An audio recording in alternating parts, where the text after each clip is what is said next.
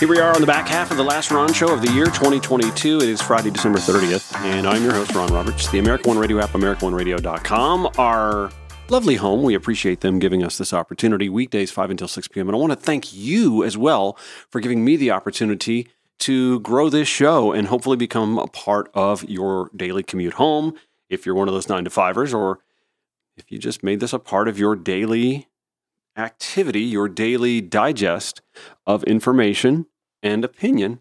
I am humbled. Cannot thank you enough for that. In an era where we're seeing local journalism die on the vine, back in my hometown, the daily newspaper, the Augusta Chronicle, which I've never been a fan of, the editorial page, because it's a conservative-leaning paper, but I used to actually work for that newspaper in high school in the sports department. It was the Augusta Chronicle that gave me the opportunity to cover the Masters, college and high school football, basketball, minor league baseball. That's really hard. Anyway, the Augusta Chronicle is withering away on the vine because print media, print newspapers are kind of dying anyway. But also back home, you look at the TV landscape, and Channel 12 and Channel 26 are now 12 and 26. So they're the same news bureau.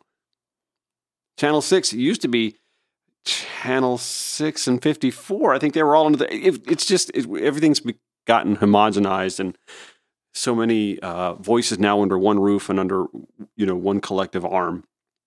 The Columbia County News-Times was the county news of record in my hometown. It's going away. And in all honesty, it was gone long ago anyway, because it got bought up by the Augusta Chronicle. And so they would literally just publish a Wednesday 2-4-page maybe insert with a lot of local, hometown-y, nothing, puff piece sort of stuff anyway. You might get an additional look at the county high school athletic programs, but it was defanged long ago. I know that because I actually used to write for them on occasion too, and was featured in their papers a time or two. It's all going away. I bring this up because I think it's worth pointing out that the George Santos story is a story that local news was covering in Long Island, New York, and it was being mostly ignored. It was there all along, and it was being ignored. As I ironically read this from the Washington Post, months before the New York Times published a December article suggesting the rep-elect George Santos, Republican of New York, had fabricated much of his resume and biography, a tiny publication on Long Island was ringing alarm bells about its local candidate. The North Shore Leader wrote in September, when few others were covering George Santos, about his, quote, inexplicable rise in reported net worth from essentially nothing in 2020 to as much as $11 million 2 years later. Continuing here from this article in the Washington Post, the story noted other oddities about the self-described gay Trump supporter with Jewish heritage who would go on to flip New York's 3rd Congressional District from blue to red and is now under investigation by authorities for misrepresenting his background to voters. Interestingly, Santos shows no U.S. real property in his financial disclosure, although he has repeatedly claimed to own mansions in Oyster Bay Cove on Tiffany Road and a mansion in the Hamptons on Dune Road. Managing editor Maureen Daly wrote in the North Shore Leader. For a man of such alleged wealth, campaign records show that Santos and his husband lived in a rented apartment in an attached row house in Queens. The North Shore Leader, y'all. Local journalism. The Washington Post goes on to mention, however, the Leader reluctantly endorsed Santos' Democratic opponent the next month, saying, "This newspaper would like to endorse a Republican, but Santos is so bizarre, unprincipled, and sketchy that we cannot. He boasts like an insecure child, but he's most likely just a fabulist, a fake." Now, I honestly don't know if endorsements in local newspapers mean a damn thing anymore. I really don't. We're such a divided country, and knowing the editorial bent of the newspaper that provides the endorsement usually leads us to think, well, of course they endorse that candidate. It sounds like, and I don't know the first thing about the North Shore leader, it sounds like the North Shore leader really wanted to endorse a Republican because they probably endorse Republicans on the regular. But even they couldn't come to terms with endorsing George Santos. And this brings me back to what happened here with the winding down of the 2022 cycle and the Stacey Abrams campaign. All right, now listen. Last segment, I ticked off the Bernie folks, so here I am about to tick off the Stacey folks. Well, I have an audience in 2023. Tune in on Monday. No, it's just interesting that in the days leading up to the general election, there were local stories, here in Atlanta anyway, that talked about the Abrams campaign pulling back on spending, that maybe they had a money problem. And even I sort of dismissed it. No, she can't have a money problem. She's Stacey Abrams. She's got money coming in from all over the country, all over the world. Stacey Abrams, she's got money. And yet, it wasn't that Abrams wasn't able to bring money in. It's that the Abrams campaign wasn't really good at spending the money and budgeting correctly, prioritizing. And I'll give credit where credit is due. On last Sunday's Georgia Gang, which airs locally, if I've not told you this before, on Fox 5 WAGA television, 8:30 Sunday mornings, it's my morning get-up show. Make my coffee, watch the Georgia Gang. Our dear friend Melita Easters is on it routinely. Looking forward to having her on in 2023 as well. And by the way, I've tried to get this guy on, Theron Johnson. I got to give him credit. Theron Johnson, who is as true blue as they come. He said what needed to be said about being honest within our own ranks sometimes. We know Republicans are bad about it. I mean, they said not word one about all of Trump's shortcomings until after he was out of office. And even then, not many of them were forthright. Even after the insurrection, some who were went back to licking boots. But that 2022 midterm assemblage of losses from his endorsed candidates, especially those in the Senate, oh, that just opened the floodgates. Now they're ready to talk about him. Talk real about him. But Democrats also kind of have a checkered history when it comes to that as well. It's sort of hard to ignore, by the way, that the margin of victory for Brian Kemp against Stacey Abrams isn't all that different than the margin of victory for Nathan Deal over Jason Carter 8 years ago in 2014. Back in 2014, Jason Carter, the grandson of Jimmy Carter, got 44.9% of the vote. Stacey Abrams, this last election cycle, got 45.9% of the vote. And I know you might be thinking, Ron, last segment you said we can't let Nina Turner and David Sirota, criticize Pete Buttigieg. Yeah, it's not really what I mean. What I mean is, if you're going to criticize Pete Buttigieg for the Southwest Airlines fiasco, I need you to quantify how he's to blame, other than just carrying over a grudge. I don't mind honest criticism within our ranks. I think that's healthy. I think that's something we have to do. It's something that we really needed the Republican Party to do from 2015 on, and they didn't. And we all, as a country, as a human society on this planet, paid the price because they didn't do the housekeeping they needed to do within their own tent. I'm just saying, whereas the Nina Turners and the David Sirotas have this axe to grind that, to me, it's sort of inexplicable.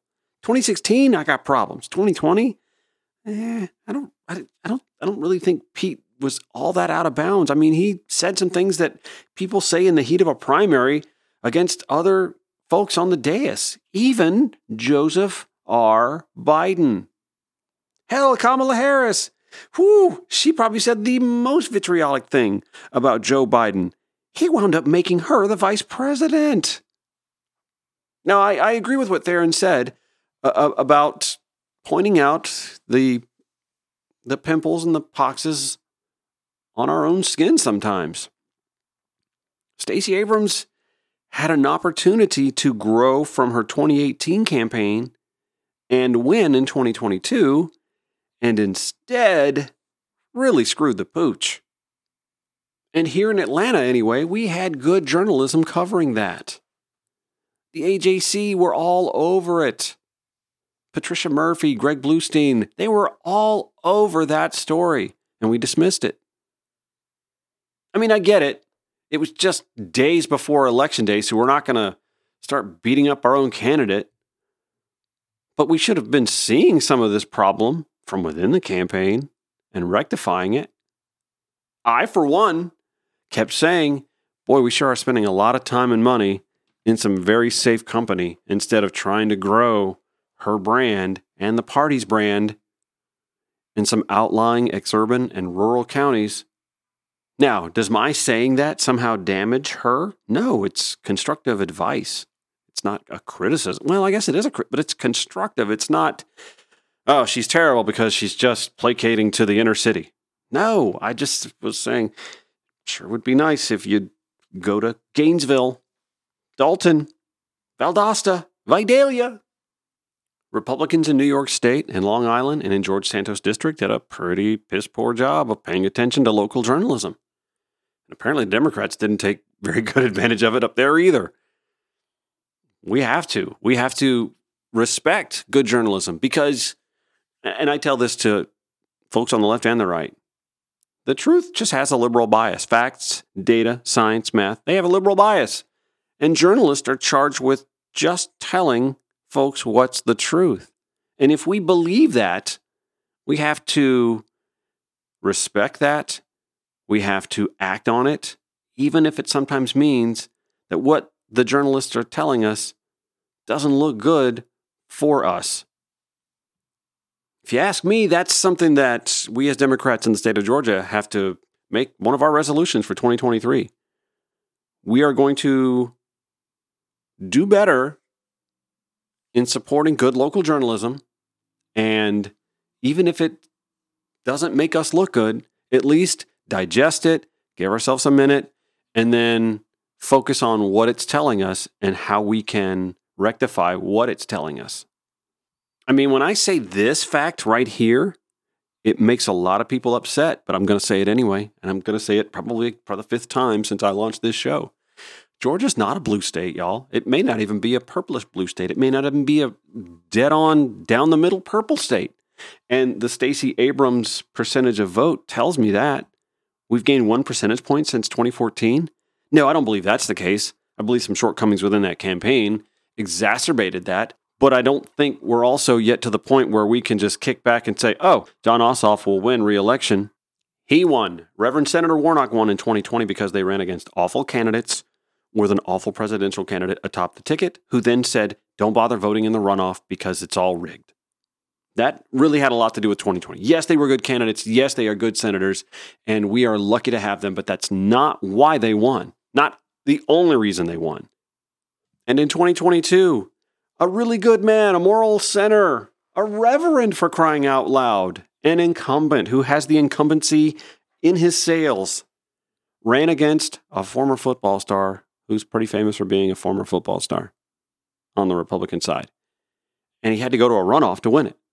That tells you right there, Democrats still have more work to do. We can't just sit back and wait for more Californians to move here in the movie industry to flip us blue. We got to work internally and organically. We have to have the Fulton County Democratic Party adopt, a Rabun County Democratic Party, a sister county party collaboration of some sort to grow voters out of undecideds and non-participants in a county like Rabun County.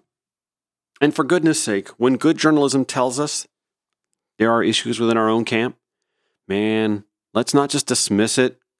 Figure out a way to speak to it in an appropriate manner that doesn't dismiss the journalist or the journalistic channel or medium, and then address it. Because when we dismiss journalism, we already know the other side's dismissed journalism, and journalism dies. And the same can be said for calling out bad journalism, even when it's on our side. I, for one, am not a huge fan of Joy Reid.